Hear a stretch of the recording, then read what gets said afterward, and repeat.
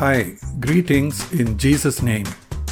Pointers along the way are brief, Bible based messages I bring out, God willing, every Saturday, dealing with practical aspects of the Christian life. I hope they will be a blessing to you. You can visit my website at www.c-n-c.org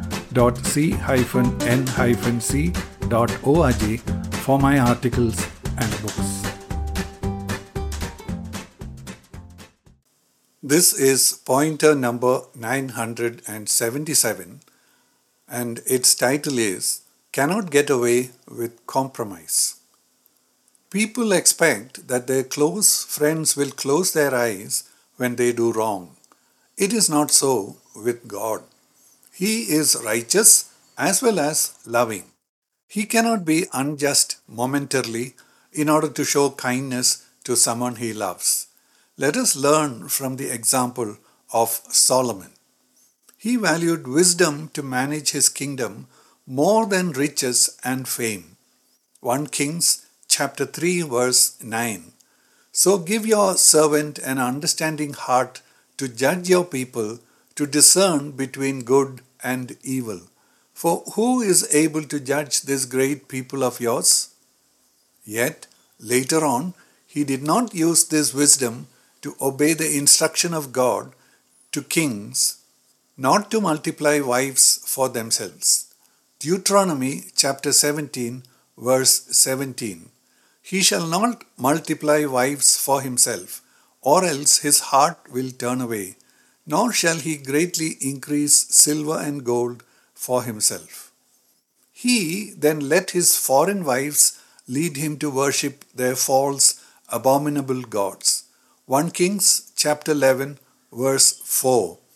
For when Solomon was old, his wives turned his heart away after other gods, and his heart was not wholly devoted to the Lord his God, as the heart of David his father had been. He fell out of favor with God, and God was absolutely angry with him. Verses 9 and 10. Now the Lord was angry with Solomon because his heart was turned away from the Lord, the God of Israel, who had appeared to him twice and had commanded him concerning this thing, that he should not go after other gods. But he did not observe what the Lord had commanded. But even though Solomon lost out with God as an individual, God kept him as king in view of his plan for the Messiah. People may have thought that Solomon did all those horrible things with false gods, and yet God allowed him to continue as king. Now we can see Christian leaders who have openly compromised continue with their ministry.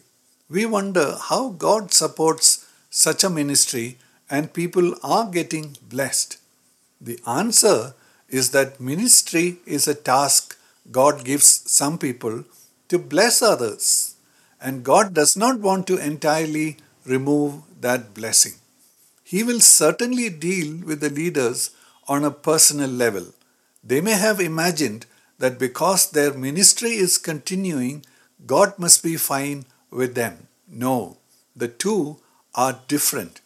Ministry is coming from God, who uses these individuals to bless others.